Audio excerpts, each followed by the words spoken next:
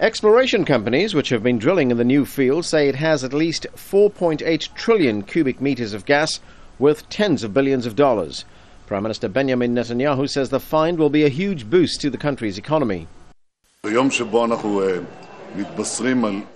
This is a day in which we hear about a huge whale of gas, in which we are about to pass the dual-year budget for the second time, in which it is announced that the Israeli economy has grown faster than almost any other economy in the West and created 100,000 workplaces for Israelis. It is a day for great optimism for the coming year, and everyone should be optimistic. Israel currently imports most of its energy requirements. With this new find, energy officials say it will be able to export excess energy around the world. The Leviathan 1 discovery is a very significant one. It is the largest natural gas offshore discovery in the world in the last decades.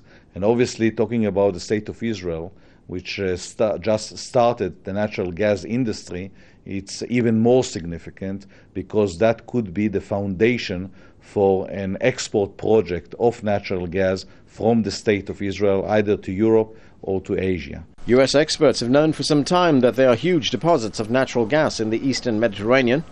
The Israeli announcement could compel other countries like Lebanon, Syria and Cyprus to start their own exploration projects. However, some Israeli commentators are already warning that the new field will be costly to develop and require huge investment for pipelines and other equipment.